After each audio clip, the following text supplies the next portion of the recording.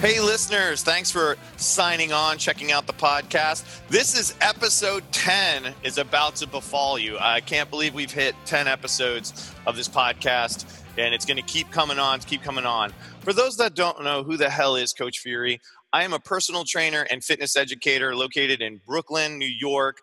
I do online and personal training. I program classes, and then I also teach for several organizations, the RKC, Original Strength, Strength Faction, and then DVRT Ultimate Sandbag Training, which we're going to talk a lot about today. If you visit CoachFury.com, if you're interested in training, I have information on both personal and online training there. I also have a bunch of upcoming workshops. Now, it sounds crazy to say this, but I'm done with my workshops in the United States this year. I'm heading out to Japan in December. But when I come back, I'm going to be in Marietta, Georgia, teaching an RKC with the awesome senior RKC, Beth Andrews. That's January 26th through the 28th.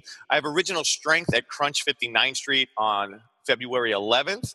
I have a HKC one-day kettlebell cert coming to MFF Bowery on March 18th, and an RKC2 coming to Catalyst, our second annual RKC2, May 5th through the 6th. Now, you don't have to remember that stuff. Visit CoachFury.com, go to the courses page. It'll be there. If you want to host a course, it'll be there.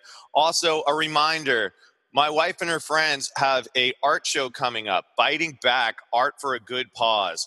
It's a 3-day gallery at the A Bar in Greenpoint, which is a killer bar. The co-owners are from Three Kings Tattoos. And we're going to have up to 40 artists doing sort of animal-themed art, and all the proceeds from the art and the raffle are going to go to a local animal shelter, Animal Haven, which is where Kim and I got our lovely Pity Mix Ramona flowers. So that is December 1st through the 3rd. The raffle night is happening on December 1st. And for better or worse, I'm emceeing that thing. So that, if anything, come for that train wreck. For more information on that, visit bitingbacknyc.com. Now, that's enough of the spiel. I want to talk to you about my next guest. He is essentially a brother to me. He is sort of my voice of reason whenever I'm like stressing out about something or need an educated other perspective other than what I might be thinking about. He's also a cat that I've taught along with. We've assisted each other more than anybody else in the world. It is fellow DVRT master instructor and owner of the Mighty Quest Fitness in Guilford, Connecticut. My brother from another bald guy with facial hair, James Newman. James, say hi to the group. Hello, group. It's such an honor to be here. Thank you so much for having me on. I got to say, it's a special honor to make that top 10 list. You got a lot of awesome people that have been on before that I've been listening to, and just to crack that top 10 list is quite an honor. So Now number 11 is going to feel like shit. Didn't think that way. No, folks, I purposely try to space these things out to get some voices you may have heard of before and some voices you may not have heard much before. James is somebody that in the Ultimate Sandbag Training community in particular, he's been a master instructor from the beginning of that program and has just consistently been a voice for that in terms of content and helping out and teaching courses. And that's where we met, was actually at one of our leadership meetings, right? What was that?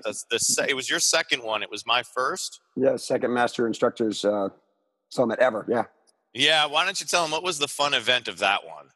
So that was the event where they decided over the summer, before we had the summit, that we were going to start to institute the strength test, the clean and press test for DVRT Ultimate Sandbag, which at the time consisted of, for us, 50 clean and presses with an 80-pound ultimate sandbag in 5 minutes.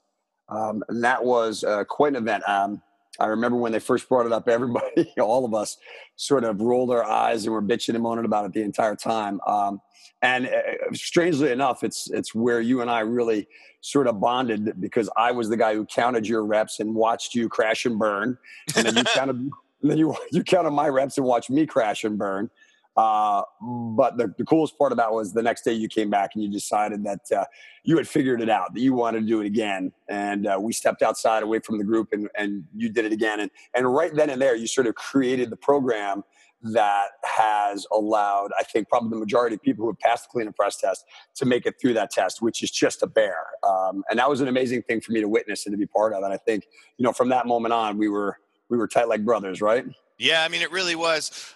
Folks, in DVRT Ultimate Sandbag Training, it was one of those courses that, if somebody either guided you there or you sort of randomly heard about it and thought it was a very cool idea but didn't know much about it. This is going back now 7 years. Yeah. And Josh came up with the idea of a strength test similar to like the RKC so that people could actually train and get their hands on the ultimate sandbag and get some sort of a baseline of what the system is so that you're not overwhelmed either physically or mentally when you come into the course, because it is a very physical course. And the test, we were the guinea pigs for that. And coming from a kettlebell at that time, RKC and SFG background, I was used to strength tests. So for me, I think I was pretty vocal that I thought the test was very hard, especially at 50 reps, but I was also very vocal on how I was training for it. And I thought I was going to land in Scottsdale, Arizona and crush it in front of everybody. And I did like my second worst performance, but oddly enough, it was one of the hardest things I've ever had to recover from that day. Like it took me about an hour and a half before my system sort of regulated back to normal. But in that time, and when I teach these courses, whether they're DVRTs or RKCs, and people are stressing about these strength tests, sometimes you really got to fail one of these things really bad to figure out how to do it really good. And that's where my program came out that helped for it. So like literally as I was still sucking wind and had a sore throat and was coughing, I figured out what I did wrong, and I didn't breathe and I didn't time it right. And I was going to try it later that day. And I think it was Josh Hankin was like, that's either very stupid or very brave. And then just that day went long. So we tried it the next morning and I got many more reps and had actually exceeded the reps that are now the standard. We did decide that 50 reps at that weight bag was kind of ridiculous. Yeah. There's just not a lot of time for it.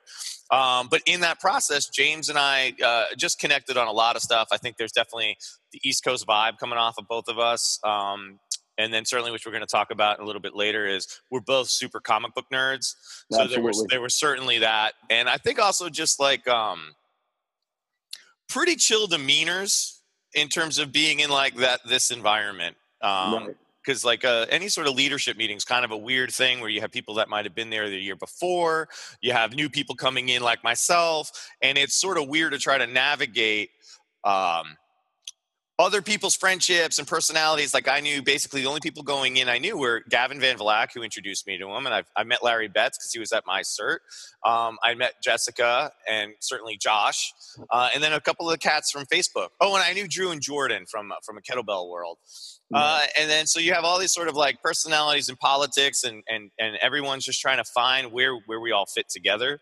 And it's been really cool at later summits, like how we've actually found that. Like it's a much chiller experience, I think, than that I guess the second one for me. My first one was not that it was a bad experience, but I think you and I were able to kind of like find that sort of like comfortable space of handling it all. Right. Well, I think, that type of feeling where you're feeling so sort of out of sorts, you don't know who knows what or what their background is pretty typical of any certification that you go to, right? And here we are doing it at a larger level. I mean, the year before there had been, I think, 12 of us, and now all of a sudden there were about 20 of us. So we sort of had to get to know each other and to trust each other. And I think that was a tough thing for a lot of us to do. But I think you and I pretty quickly learned that we could trust each other. And I think that's fallen through with our friendship over the years. It's been a great experience. It was interesting because we sort of came at it from different perspectives. You had mentioned before that you came from that strength perspective where you had always had to pass a physical standard. I'd been in the fitness industry for 20 years and I'd never had to go through a fitness test to sort of, prove that I could program and go through those things.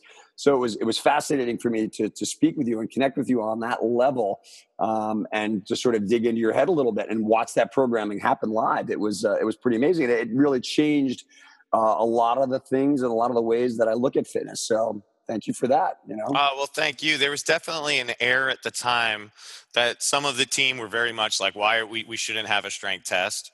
Right. And there was definitely a view of me as which is kind of like weird. It was like I was the kettlebell guy because I'd already been doing a lot of assisting work on that. And I just had more options, more opportunities to do that. But it was also like, I've been using ultimate sandbags basically almost exactly as long as I've been using kettlebells. So in some ways I had just as much or more experience than some with the ultimate sandbag, but I came in with more of an awareness as being the kettlebell person. And so it became this kettlebell guy versus like sort of like the TRXy world.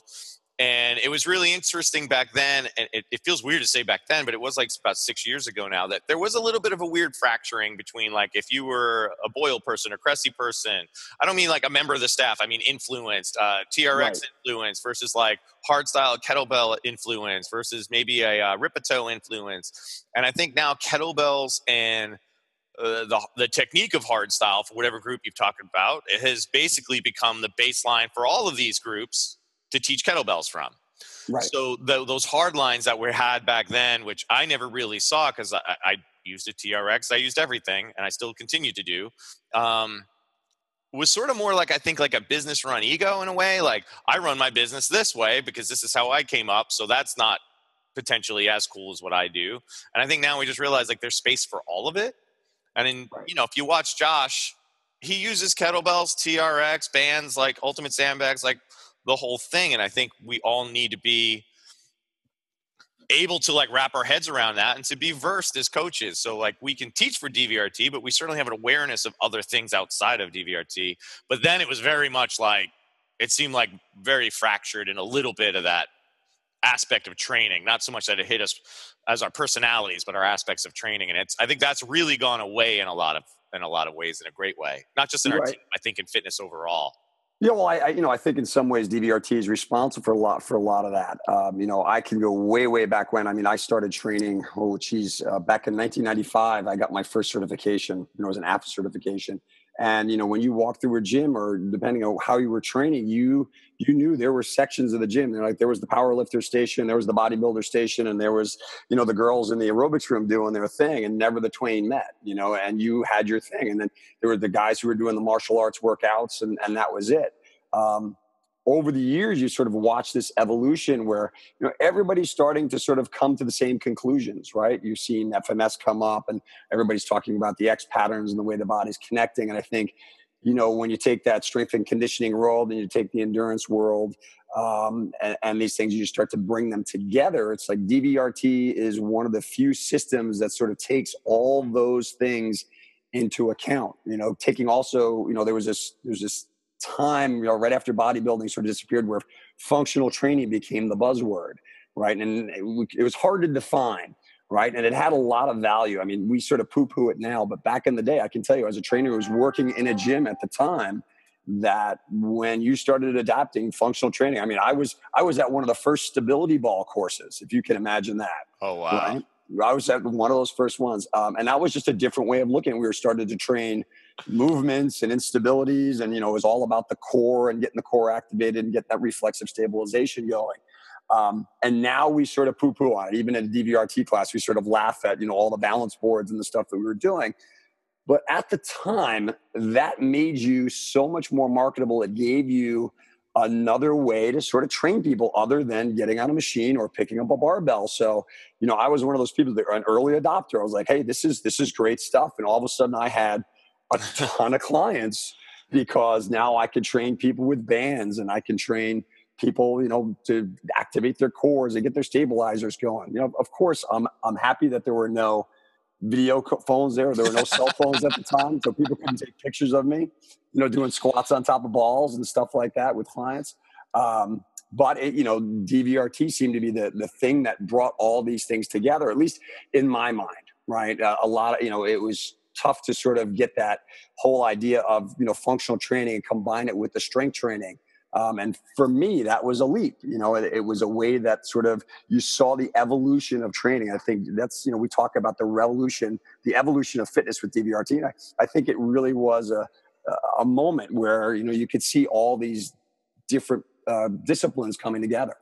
It's funny that we still see aspects of that still. Like I think we found through that phase, I think we found some useful exercises. I just think it's the extremes.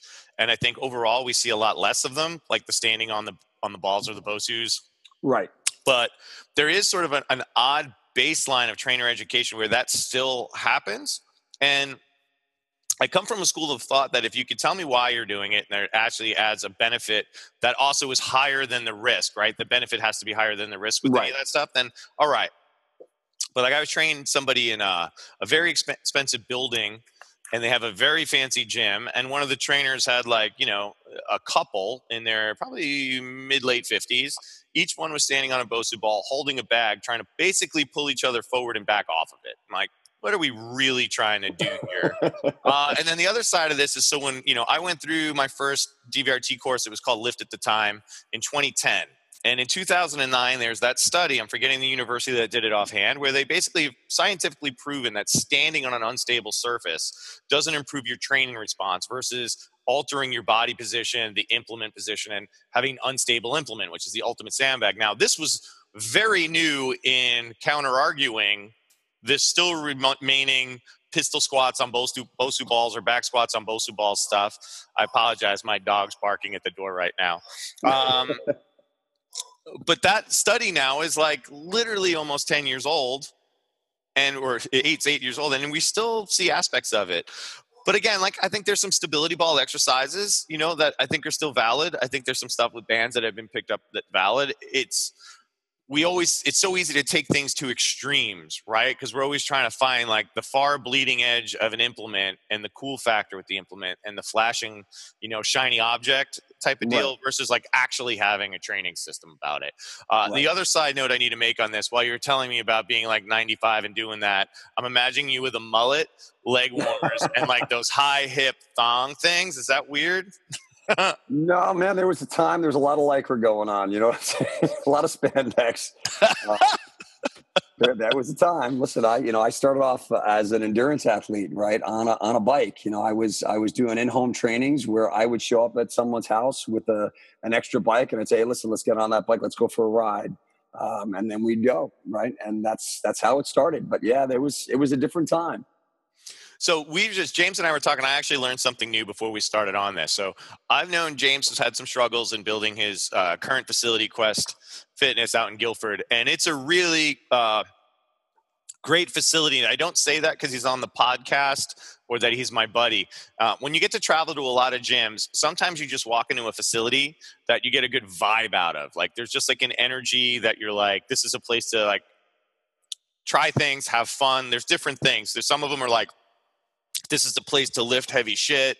And James has this great place where it's like, this is a good place to move, to have fun and move. Like, just the atmosphere of it with nobody in it. It's a really weird thing, but I think most of us can walk into a facility and get a read on it. And then you can also go into one where like, it's just sterile and there's no, and I don't mean just by clean. There's just like, well, it's got the thing. There's the dumbbell rack by the window or the mirrors, and they have the pieces. There's the kettlebells over there, but it just doesn't inspire. I think your gym's one of them for me. Well, thank you. Dustin Ripetoe's place out in Guthrie is an amazing one where you go in it and you're just like, you just want to try stuff. Right. But what I didn't know is I knew you'd gone through at least one other facility leading into that. But like, tell us the journey from starting in not a 3-hour window, but like the sort of steps it went from your first facility into ending up where you are now. Wow, it's a long story, and usually this happens over many beers and a couple of shots of tequila. But like I said, I started training back in '95, and that was because I'd gotten out of college in '88, and I had spent some time climbing the corporate ladder and trying to do that, and became completely miserable. I ended up married, and soon after left my job in corporate world and ended up in art school because at one time I wanted to become a comic book artist, which is where my comic book nerd comes from. And at a certain point, my marriage ended and my life sort of blew up. And I decided that I was going to go on a cross country journey. And I got on a bicycle with a buddy of mine, and we went cross country. And that was my first foray into just like hardcore training, where we just trained all the time and we just pushed the limit physically. And when I came back, I was like, you know what? This is what I want to do. I want to spend my time, I had gone through this journey. I want to help people along on their journey.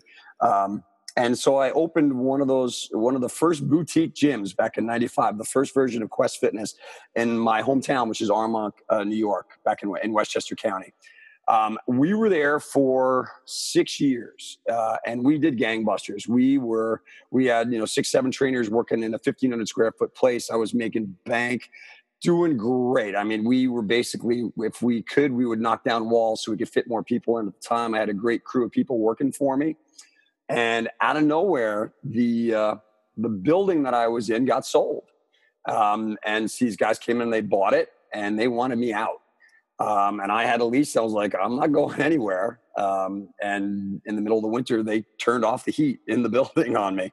So we trained in the middle of winter in like 0-degree weather. Of course, our clients were fine. We had little heaters going for them, but our trainers were freezing. And then it was an especially bad winter. And we came in one day and every pipe in the building had burst. And water was pouring through the ceiling. And we were basically done at that point. So push comes to shove, we ended up in court for like 2 years, fighting to sort of get reparations for this. And, I say that as sort of a cautionary tale because, if I had known more about it at the time, I probably would have protected myself a lot better. But I sort of jumped in with both feet, had a great thing going, and didn't foresee what could possibly go wrong. P.S., 2 years later, we did finally get our settlement. But, listen, when you go to court, no one wins. We had basically moved on at that point. So I had, I started coaching, doing other things. But it was sad for me to have that family, to put that together and then lose that. It really, it was a hard thing to get over, just because, the feeling like, hey, listen, I had fucked up. I hadn't seen it, I hadn't seen it coming. I didn't do enough to sort of protect that. And, I sort of had to sort of reinvent myself again and ended up working at different places. I worked for a big chain gym. I've done everything from general managing, fitness director, until finally I ended up hooking up with a mother-daughter team in Stanford where my wife and I were living at the time, and worked for them for a while, helped launch a couple different programs with them. Was doing great down there. When we had my son, we decided to move north up into Guilford where we are now, with the idea that we would open a gym again. That's what I was going to do. I mean, I'm a fitness lifer. I've been doing this for as long as I can remember. I am a coach through and through. I don't think I could ever do anything else. It's part of my DNA. So, we started looking for places up here. Financially didn't have the money to do it. So, I went back and approached the people the mother-daughter team that I had been working with before. And they were looking to expand. They were opening different locations. And they said, hey, listen, we'll open the location by you. You can manage it. And that'll be it. And another one of our DVRT master instructors, Eric Hansen, who had actually trained to replace me down at the gym in Stanford, was also planning on moving up this way with his wife. So, our plan was, let's manage this place for a little while. Let's get the facility running for this woman, and then we'll buy her out in a couple of years. Well, we got it up and running. We built the business. It was great. We had created an amazing community.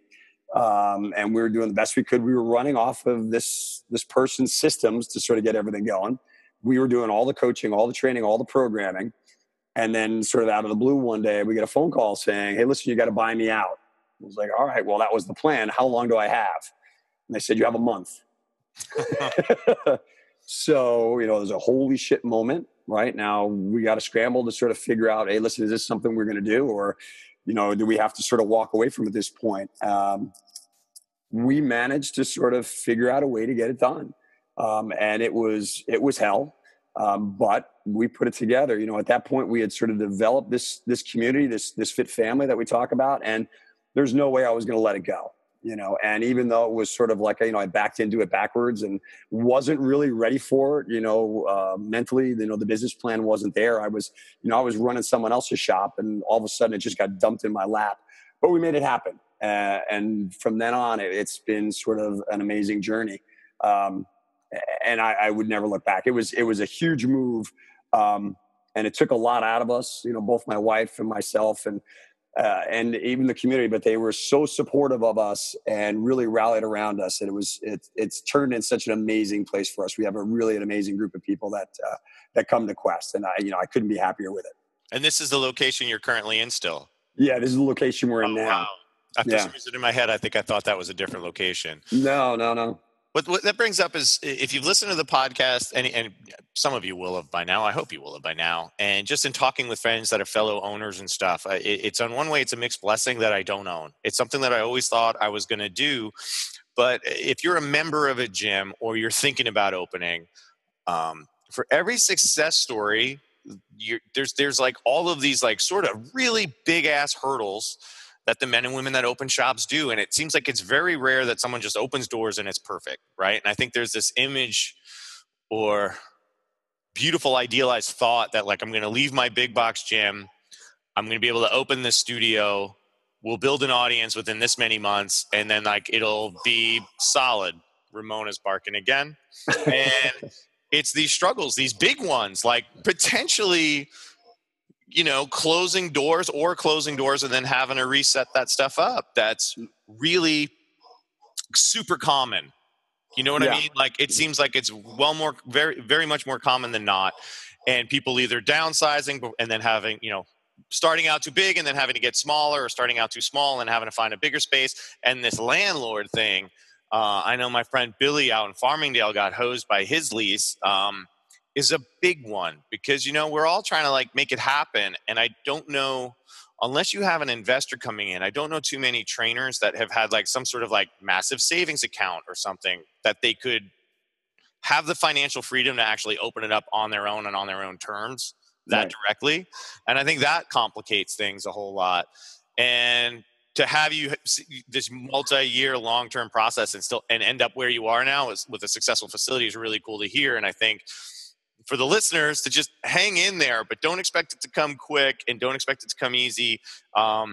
We can add on to this, like with a lot of my friends that are owners, don't expect it that you can actually like just work like a 9 to 5 or a 7 to 6. Like this does become like a massive long job where you can't necessarily be the owner and the only trainer in that place. And one of the things I know you've been doing a great job is starting to groom people up to teach more. Talk to us about how that's going for you. Because I know James is one of those cats, you could text him, try it tomorrow. Text him at 4:35. He'll be up in the morning.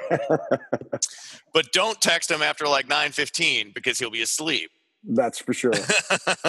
So how have you been trying to take some of your personal life back from, when you run a facility and it's basically your baby, taking some of your life back out of that? It's been probably the most difficult piece of the process. And part of it is the way that training has evolved. Back when I had my first gym back in 95, it was a relatively easy process. We were all doing the same thing. We had a bunch of machines. You plug people in, you fill out the card, right? We did some funky new things, and we were starting to introduce that. Now you've got to have a little bit more information. There are no machines in our gym, right? You have to know how to use a TRX. You have to know how to use a kettlebell. You have to know what it means to use a sandbag and what that means. So, over the last 5 years, we just had our 5th anniversary in August. Over the last 5 years, just through training our clientele, we've sort of developed these people who are badasses in their own right. Marissa and Layla, 2 of our clients, have gone through the HKC with Steve and I. They've also been through our DVRT cert that we held up there. So they're level 1 instructors. All of our instructors who are there are DVRT certified. It's sort of a prerequisite for coming there. But there's a process. There's a learning process to that. There's a lot to sort of take in. And it's also, finding the way to sort of trust people enough with your baby, and for me, and I'm an admitted, bit of a control freak. I like to keep everything controlled, in sometimes a negative way, my wife will tell you, is, giving them the opportunity to sort of make mistakes and not jump in. And trust that they know what they're doing. And now they do, they know as much as I do in some regards. And in a lot of ways, they're bigger badasses. I've created some beasts by training them, and it's amazing. I have to step back every now and go, wow, they are really doing a great job. And it's been fantastic. And especially since not only are they employees, but they're also friends, right? They're family. They've come through the process with me. And there's something special to sort of see, over the years, I've had the opportunity to sort of mentor a lot of people in the industry, and to sort of see your clients sort of make that progression where, like, I'm not teaching them anything anymore. They're teaching me about what's going on and the best way to approach things, and different ways of sort of approaching programming and what's going to work and what's not going to work. And I think that's the part a lot of times when you open up a shop that gets missing. You're looking for that feedback. Unless you're out there actively, talking and going to education and connecting with other coaches, you have a tendency to get sort of stuck in a box. Yeah. Everything that happens in your facility, that's all you see, right? Because a lot of times you don't have the opportunity to step away from the facility. So it's great to get different perspective. It's great to sort of get new blood in there and to sort of see them just flourish. It's been an amazing thing.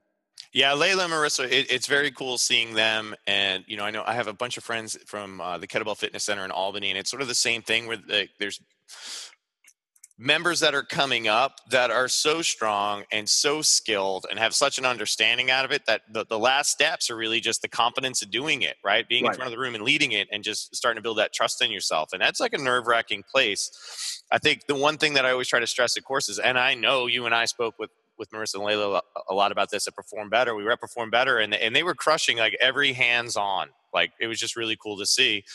Is that and I've talked about this several times, this line between fitness professional and like really passionate enthusiast, if you've got a good heart and a decent mind, that line blurs pretty quickly. Right. Certainly you get better with practice and with more knowledge, but also sometimes it's like being able to strip away that knowledge to go at what it is. So you can have a grasp on every aspect of fitness, but if your facility is mostly, say, ultimate sandbag training and kettlebells, those should be basically the two priorities in the short term, at least, that you're focusing on. So you don't necessarily need this huge grasp of the whole world to deliver a safe and entertaining and excellent coaching experience, right? A class experience, because we can talk all the science we want, but when the people are coming in the room, they want to know and trust that they're going to be safe and that they're going to get results. And if you can deliver that to them, that's not the most complicated thing in the world, especially when you're starting out. It becomes more about like having these solid baselines so that we can start to build that confidence off of ourselves. And I know that's what my first few courses were. And one of the things I've always claimed with going through Josh's course for the first time was, I learned certain things about movement patterns and how to lift and how to, swing kettlebells. And I had done TRX prior to Josh's thing as well.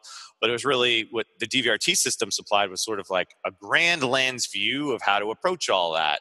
Right. And, I think people, again, you should always be learning a lot. But I think sometimes people get caught of like, when can I actually start? Like, when have I learned enough to actually start? Right. And usually you have a lot more than you think you do to actually start. And I don't mean going renegade, but I would trust somebody more that's had probably a year of ultimate sandbag training, maybe gone through an HKC or an RKC or an OSE type course, over just telling me you just passed your NASM, right? Like, that's exactly. Not a diss on NASM, but that's just the reality of it. Like, the hands-on aspect, the hours it takes to master those things, the strength tests involved to pass something like that. Like, there has to be an investment. And in that investment, you get better in it. You have an understanding of yourself. And I think that's transferable, right? Like, I had to fail that clean and press test to be able to pass it. Right. What did Todd say to you on his podcast? He said, he's got a master's in kinesiology, but it didn't prepare him for what you're going to see, right? Yeah, and I completely agree with that. There's like a level of smarts too I just don't have. Like, I'm not trying to use that. Like, there's a level of smarts that I just don't have. But when I hear somebody like Todd who can tap into that, but generally speaking, in the room, in the moment, you shouldn't be tapping into that. It should be like, are they safe in the moment? Are they getting the job done? And how do I make this like the best experience for them? And I don't mean necessarily whether you're entertaining or you're in like a more aggressive boot campy type, place, whatever that is for your place. Right.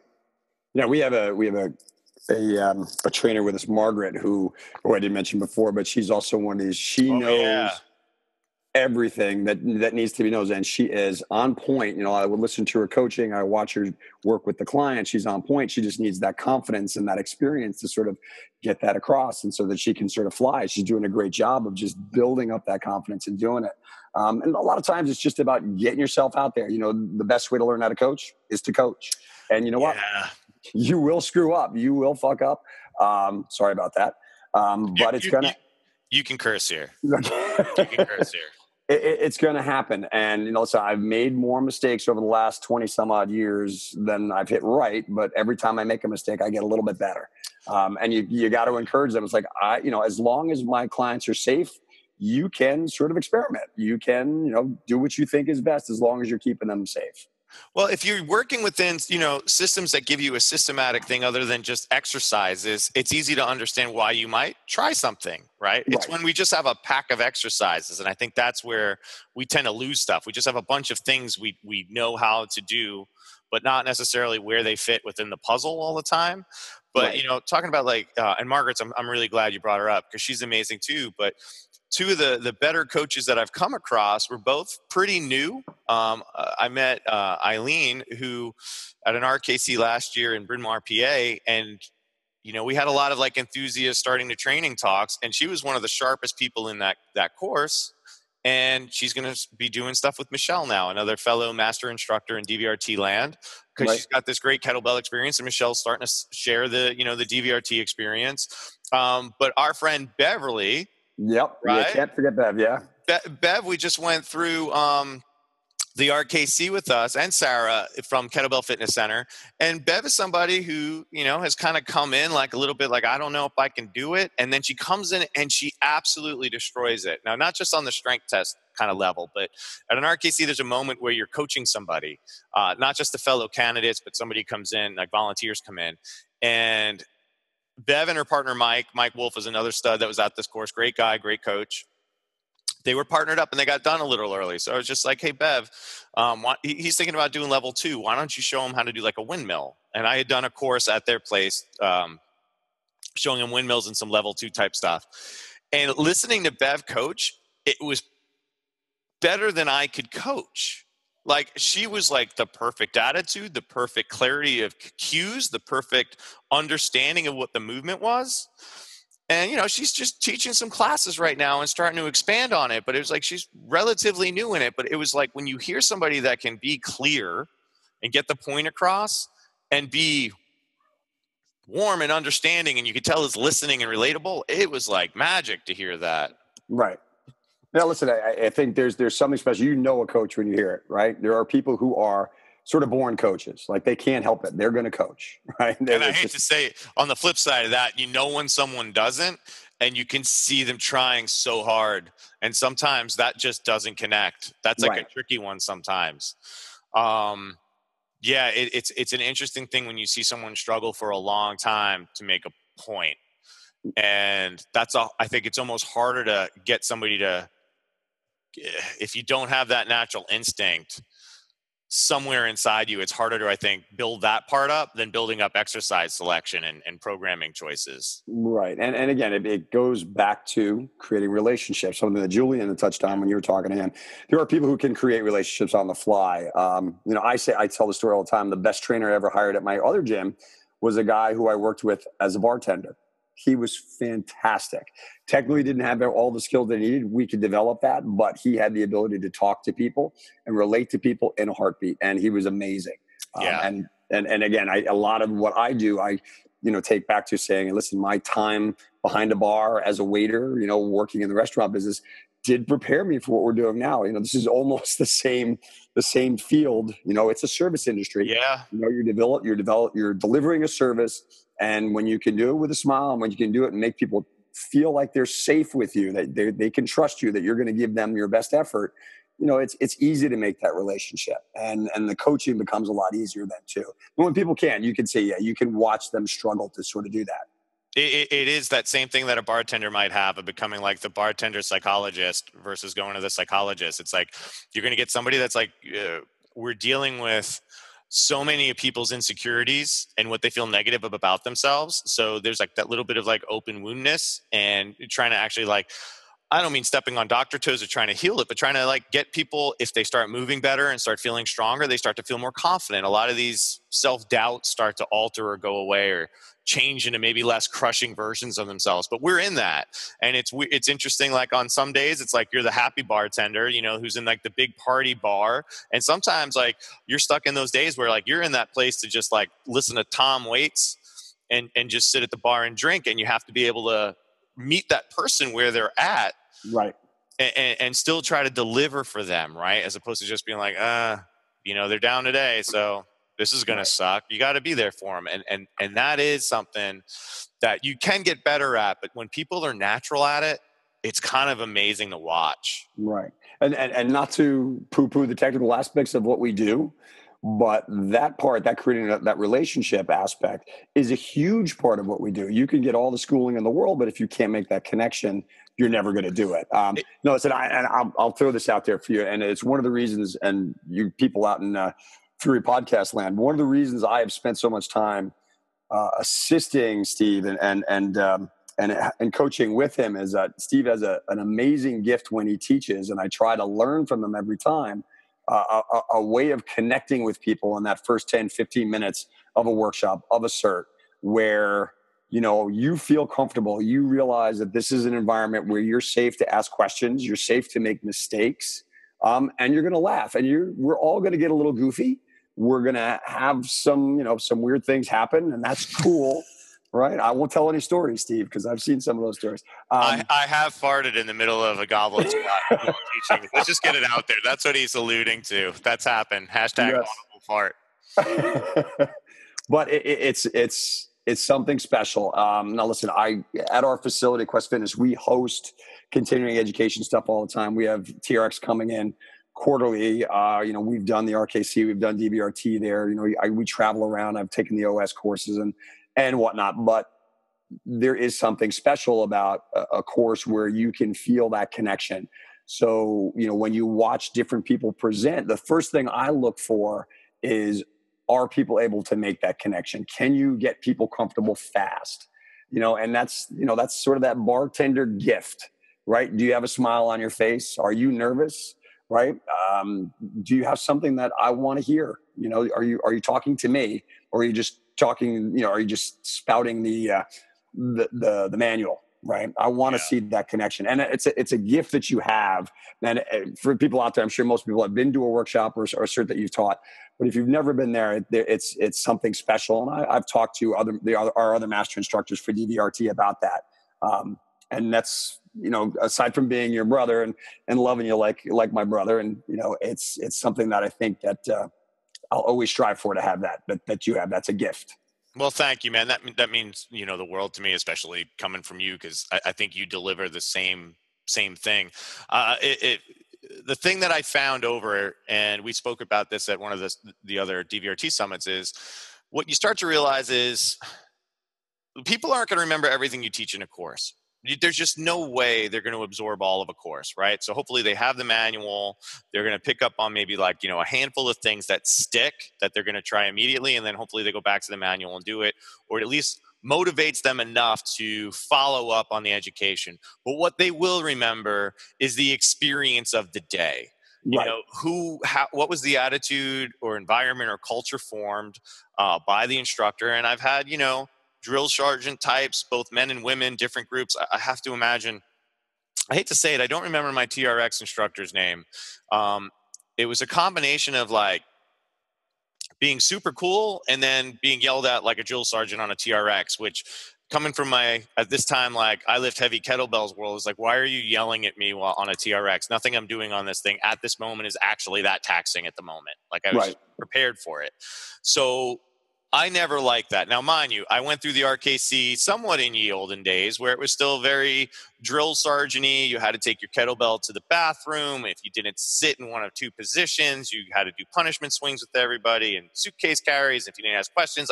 There's a lot of fear-based respect that created an interesting environment that at the time I enjoyed, even though I hated doing some of the punishment stuff that I don't want to be a part of anymore. So you can also get people's respect by valuing their time and money, the fact that they're away from home and away from their families and potentially work to be with you in a room for that day. The training involved to pass a DBRT clean and press test or an RKC, respecting that and letting them know that, but also that you respect their dollar investment, their education investment, and that it's also like a two-way street. So if you have, I always tell people, we have evaluations of a lot of these courses, especially the Dragon Door ones. And if you write on the course, I wish they spoke more about this, but I ask questions. Does anybody have any questions? 100 times. Well, if you haven't answered asked the question, then you can't really say, well, I wish they talked about it more. Right. Some of these things are out of the scope of the contest of the weekend, because you do have to move along, but it's creating this joint accountability as well. right? That I value this. And now you have to value yourself, that if you leave missing something because we were shy or whatever, that, that's a potential miss out. It's also a chance, like, I am not a overly gifted trainer, but I know the systems I teach for very well. Right. So if you do have a question, an opportunity to learn from somebody who knows these very well, take advantage of it while we're there. And that has been, I think, something that's connected, which is what's very cool is, like, I have a lot of people that go through OS, in RKC or an HKC with me, and DVRT. I had some people that have gone through all of them. People that'll sign up for Strength Faction or online training with me, just to sort of keep that going. And that isn't because I'm the strongest guy or the most shredded guy in any way. I'm not even the most tattooed guy. I have the most Godzilla toys. I think it's safe to say right now I have the best Godzilla collection probably in the industry.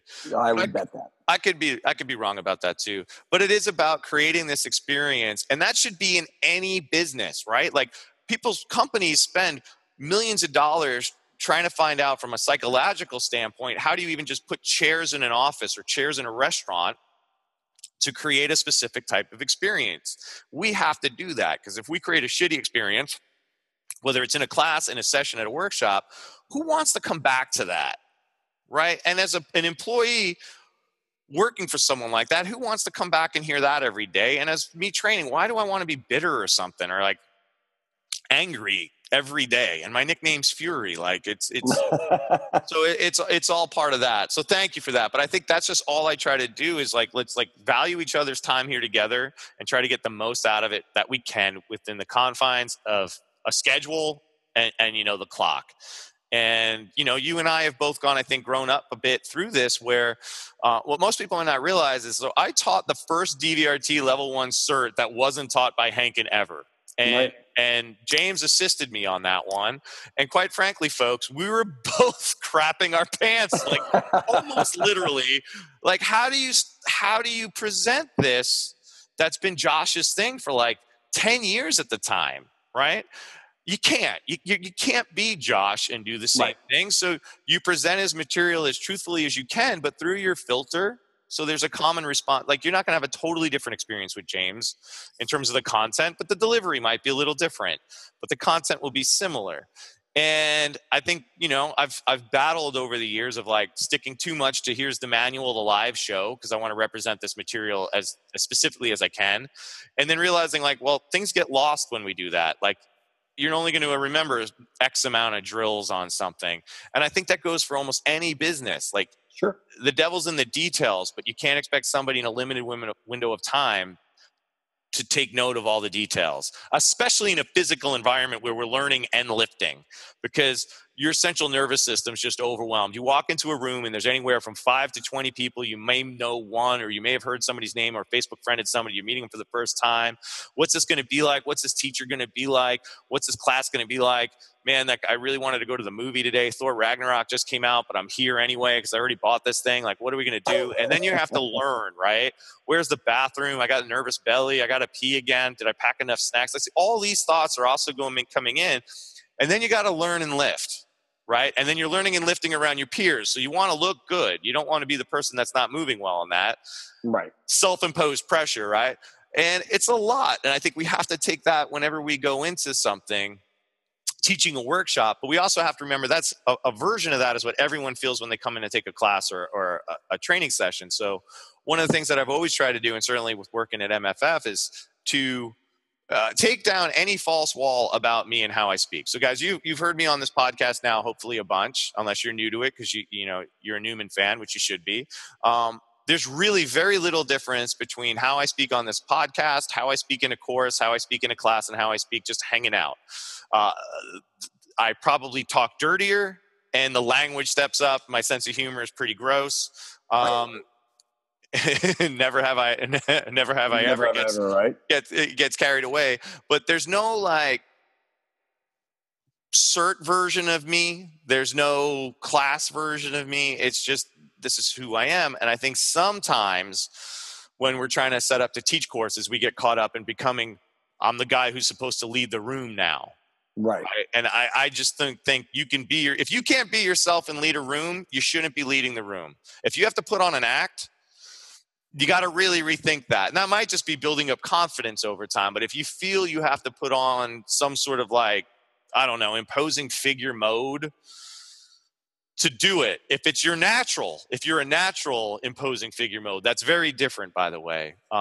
It's authentic to you. What I think is like, if it's inauthentic to you, reconsider it. Yeah, no, absolutely. Also, too, I think that part of this is too, when you go to these things, it's your first step, right? You're trying to introduce a world to somebody. I don't expect somebody to walk out of a cert or a workshop and have mastered anything, right? People get too hung up on that weekend or that snatch test or the clean and press test where you're not looking at the experience, right? You get stuck on a few exercises or one or two things that maybe you don't do well. And you're trying to tell people, hey, listen, this is just the start of your journey. Like if we have someone come into Quest and, they may walk into a class where, they're not ready or they're feeling a little overwhelmed. We say, listen, this is just the start. You're going to start here. We're going to get you to where you need to be. But this is just the beginning of the journey. It's not about the workout. It's about the destination, right? Absolutely. You don't get a black belt in like a 1-day or a 3-day course. Exactly. You just get a really good education experience out of it.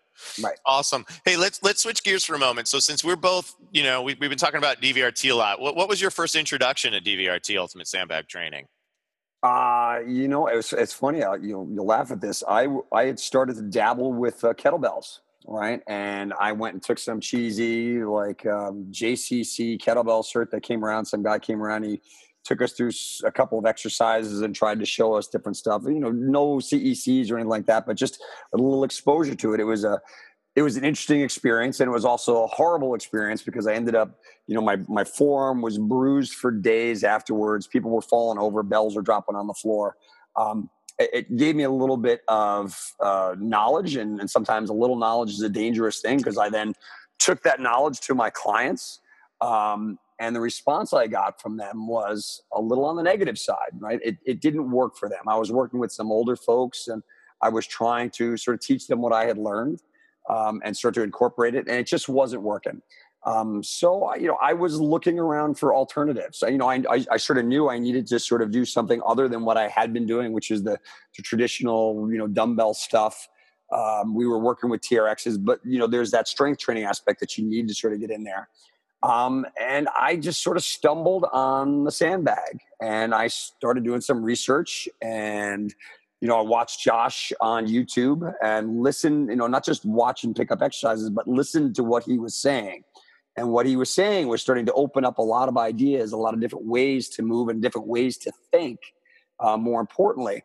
And one of the first things we did when we opened up the original Quest was I called Josh up and I said, hey, would you do me a favor? Would you come out here and would you hold the cert for us here? And he did. I mean, it was one of those things like, here's a guy I've been watching. It's so intimidated to call him and talk to him and sort of see if we can get, and he came. And I know when he pulled into the parking lot, I was sort of, a little bit, sort of starstruck, like, wow, Josh Henkins here. And it was a game changing experience that weekend. Sort of just like, it blew my mind. And not only did it blow my mind, it overwhelmed me to such a degree. Like it was so much information. It was so much to sort of take in that I was like, I had to learn more, So when we started delving deeper and deeper into the system, I was just fascinated with where it would go and how effective it was, how powerful it was. And then when he invited me to come be a master instructor, I was blown away. Blown away because it gave me the opportunity to then go assist at every cert and workshop that he did. And I made it a point to go for the next 2 or 3 years. I think it's still, right, 6 years now, that if he's on the East Coast, if he's within driving distance of me, and even for yourself, right, if Steve's teaching a course and he's within driving distance and I'm free, I'll make it a point to be there. So that I can get further into the system, right? I'll be honest, it took me, a good year and a half, almost 2 years to totally wrap my head around the system. And I'm still doing it. I think the cool part about DVRT, and, you and I have talked about this, is that it's constantly evolving, right? I'm sure what you went through when it was Lift, when I went through it, it was actually called Synergy. Yeah. it has changed completely from that, right? It has just grown and evolved. Restoration now is sort of, it's the outreach of what happened from there. We went through Mitch's program, Mitch Halshelt's program, when he came out for the Master Instructor Summit. And you can just see this sort of organically growing as more people start putting their ideas and their thoughts into the system. It's getting bigger and bigger and bigger. And I like that, in that so many systems that we get involved with today, sort of like, all right, this, that, and then you're basically done. And then how do you sort of change the pieces around? Well, this one keeps giving back. Every time I go to grab that sandbag, there's something new for me to learn. I mean, I'm sure you watch Larissa lots. She comes up with movements and patterns that just blow my mind on a daily basis. So there's a lot of really exciting stuff that continues to happen. And I don't think we've tapped it out yet. Yeah, I'd say we're actually in sort of like an amazing, it's been continuing to grow, but I think there's been this evolution of what the correctives program into resilience, into what restoration right now is, where I just think DBRT is really in this like magical spot right now where you can cover so much ground. And I had just taught, sort of kicked off the new workshop format, which is only $100 for a 5-hour workshop, maybe 4-hour workshop.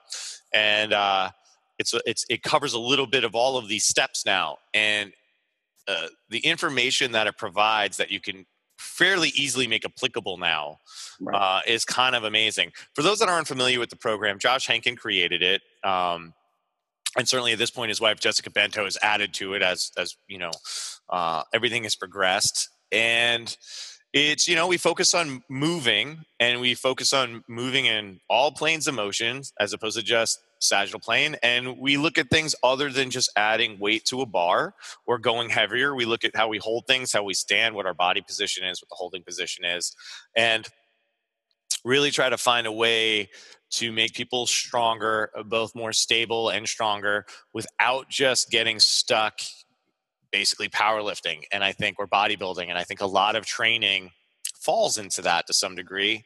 And I know in kettlebell land, even, I'm saying this as an RKC, a lot of us just get caught up on like, I can do this now with this bell, and now I want to be able to do it with this size bell. We just get heavier on the bell, or, I can do it 8 times now instead of 7 times, which to some degree is valid, but we should have like a bigger picture of why we're doing certain things, right? So if anybody's like ever been interested in it, DVRT has like really provided me the lens to coach in a way that I didn't have. And when James mentions this intimidation factor of Josh, like I remember, one of my mentors early on, and still to this day, is Gavin Van Black. He's one of the first DVRT master instructors. And at the time in New York City and Brooklyn, if you asked anybody, how'd you find out about Ultimate Sandbags, they'd say Gavin. Like it was just he was just one of those guys, and he saw that I love kettlebells. He handed me an Ultimate Sandbag. He showed me a few things. I literally went home and looked on the computer. Who created this? What's information about it? Oh, it's Josh Henkin. Oh, he's going to be here in October. Oh, that's a month away from after the RKC. I'll sign up for that. And Josh is like amazingly approachable. Right. Like, and most of the greats, the people that I hold with high esteem, are incredibly approachable, whether it's, Josh or Brett Jones or John Angum. These cats, you can just walk up and talk to, like be respectful, don't be a jerk about it, but like not only talk to, but like they'll help you out. Right. Like it kind of has always blown my mind. And I think that's a surprise to us a lot. But if you're into something, it's always great to have a buddy that does it, but try to reach out to someone that's teaching it. And the flip side of this is like, James mentioned assisting, and I gave a bit of a talk about this at one of our summits, is the only way I'm here doing what I do right now is because I actually believe in the systems and I assisted a lot. Right. Where not only did I get to dial in my own technique and learn a million more cues than you might learn in one weekend, but I also got to see the delivery styles over 1 day, 2 days, 3 days of like the best in the business, in my opinion, in terms of kettlebells, whether it's the RKC or Strong First, depending on where the timing fell with the split, with working with Josh and the crew there. He had a different sort of core crew at the beginning when I went through, and certainly with Original Strength. And you pick up what you found effective and what you related to and what you saw sort of change the room dynamic in a positive way. And hopefully you get to emulate that. I'm not going to lie that anytime I make like a Naked Gun reference or an Airplane reference, like it's a nod to Brett Jones. And it's one of those things that I loved about him, because aside from being this amazing coach and this super smart guy, it was like, oh, dude, he likes airplane movies. Like, that's awesome. And I think if you're thinking about teaching workshops for a system one day, like, assist as much as you can. And yes, James and I have both done this, where like we've traveled to assist. We've spent a lot of money. I know, like, I have spent a lot of money early on to assist, and now it's paying off for me. Now, will it always pay off for you? I don't know. I don't know if that means you're going to teach workshops or not, but it'll probably make you better in your sessions. And if you're better in your sessions, people probably stay on longer, right? So client retention might go up, right? That draw referral might go up. But it is something that I think is a worthy investment until it's not. I also think at some point, you know, and James and I have had these conversations about certain things where it's like, maybe this is the one I need to stay home with my kids versus, right, you know, going to another course. DVRT doesn't hit the city as much, that's usually a problem. But I know I struggle with certain dates in October because it's my kid's birthday, or or in March because my daughter's birthday. But I think assisting is a great way to do it. But I think, and I probably got caught in this too, don't do it to have the ego of like, I'm an assistant. It's like, go there to continue learning. It's an extension of the learning process. It's a further sharpening of the blade every time you go, especially with something that's relatively as complex as DVRT can be, because it's complex until you really crack the code and you're like, oh, this all makes total sense. And then it simplifies itself. It's like a positive version of the Hellraiser cube, right? Like, suddenly it opens up all this good stuff and not Pinhead, although a lot of us happen to be bald too. Just no nails in the head. All right. Well, we're coming up close to the end of this thing. And man, it's this, I got to sort of figure out how to process this differently so we don't get on to the nerdy stuff always at the end of this. But, you know, a big movie will have opened up at the time of this recording last weekend, and that was Thor Ragnarok, which, spoilers potentially, folks. So if you haven't seen it, you've already had a 2-week window, so you can either stop now or you probably don't care. But dude, what'd you think of Thor?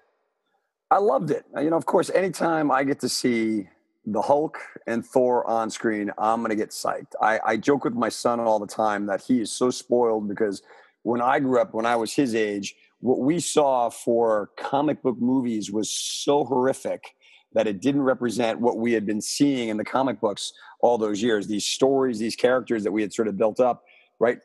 They just weren't represented back when I was 12 and when I was going to those movies. They just weren't coming across. But now, with the advancement of CGI and what we can see, the way they put together the Hulk in particular, it's just amazing. I mean, I can't go to that movie and not be completely pumped and just overwhelmed every time. And I make sure I drag my son out of school every time a Marvel movie comes up. I say, let's go, we're going, right? I'll cut off of work early, get him out of school, and we go and we watch it. And it's become a real bonding moment. He loves it. I love it. I thought the movie was great. I did have some issues with it. I thought it went into being a little campy, which is okay. You know, they did manage to pull it together at the end, but I had some issues with that. When they go campy, I think back to like the old Batman, the Burt Ward and, you know, Adam West Batman. And when people say, oh, that's Batman for you, I was like, that's not Batman. Yeah. I would see, I've loved it for that reason, but I don't think I was expecting it to that degree. So if anybody's interested in a great movie, the director did a movie called What We Do in the Shadows, awesome movie. Which is on Amazon Prime right now if you have it. And it's like a mockumentary about vampires, I believe in New Zealand.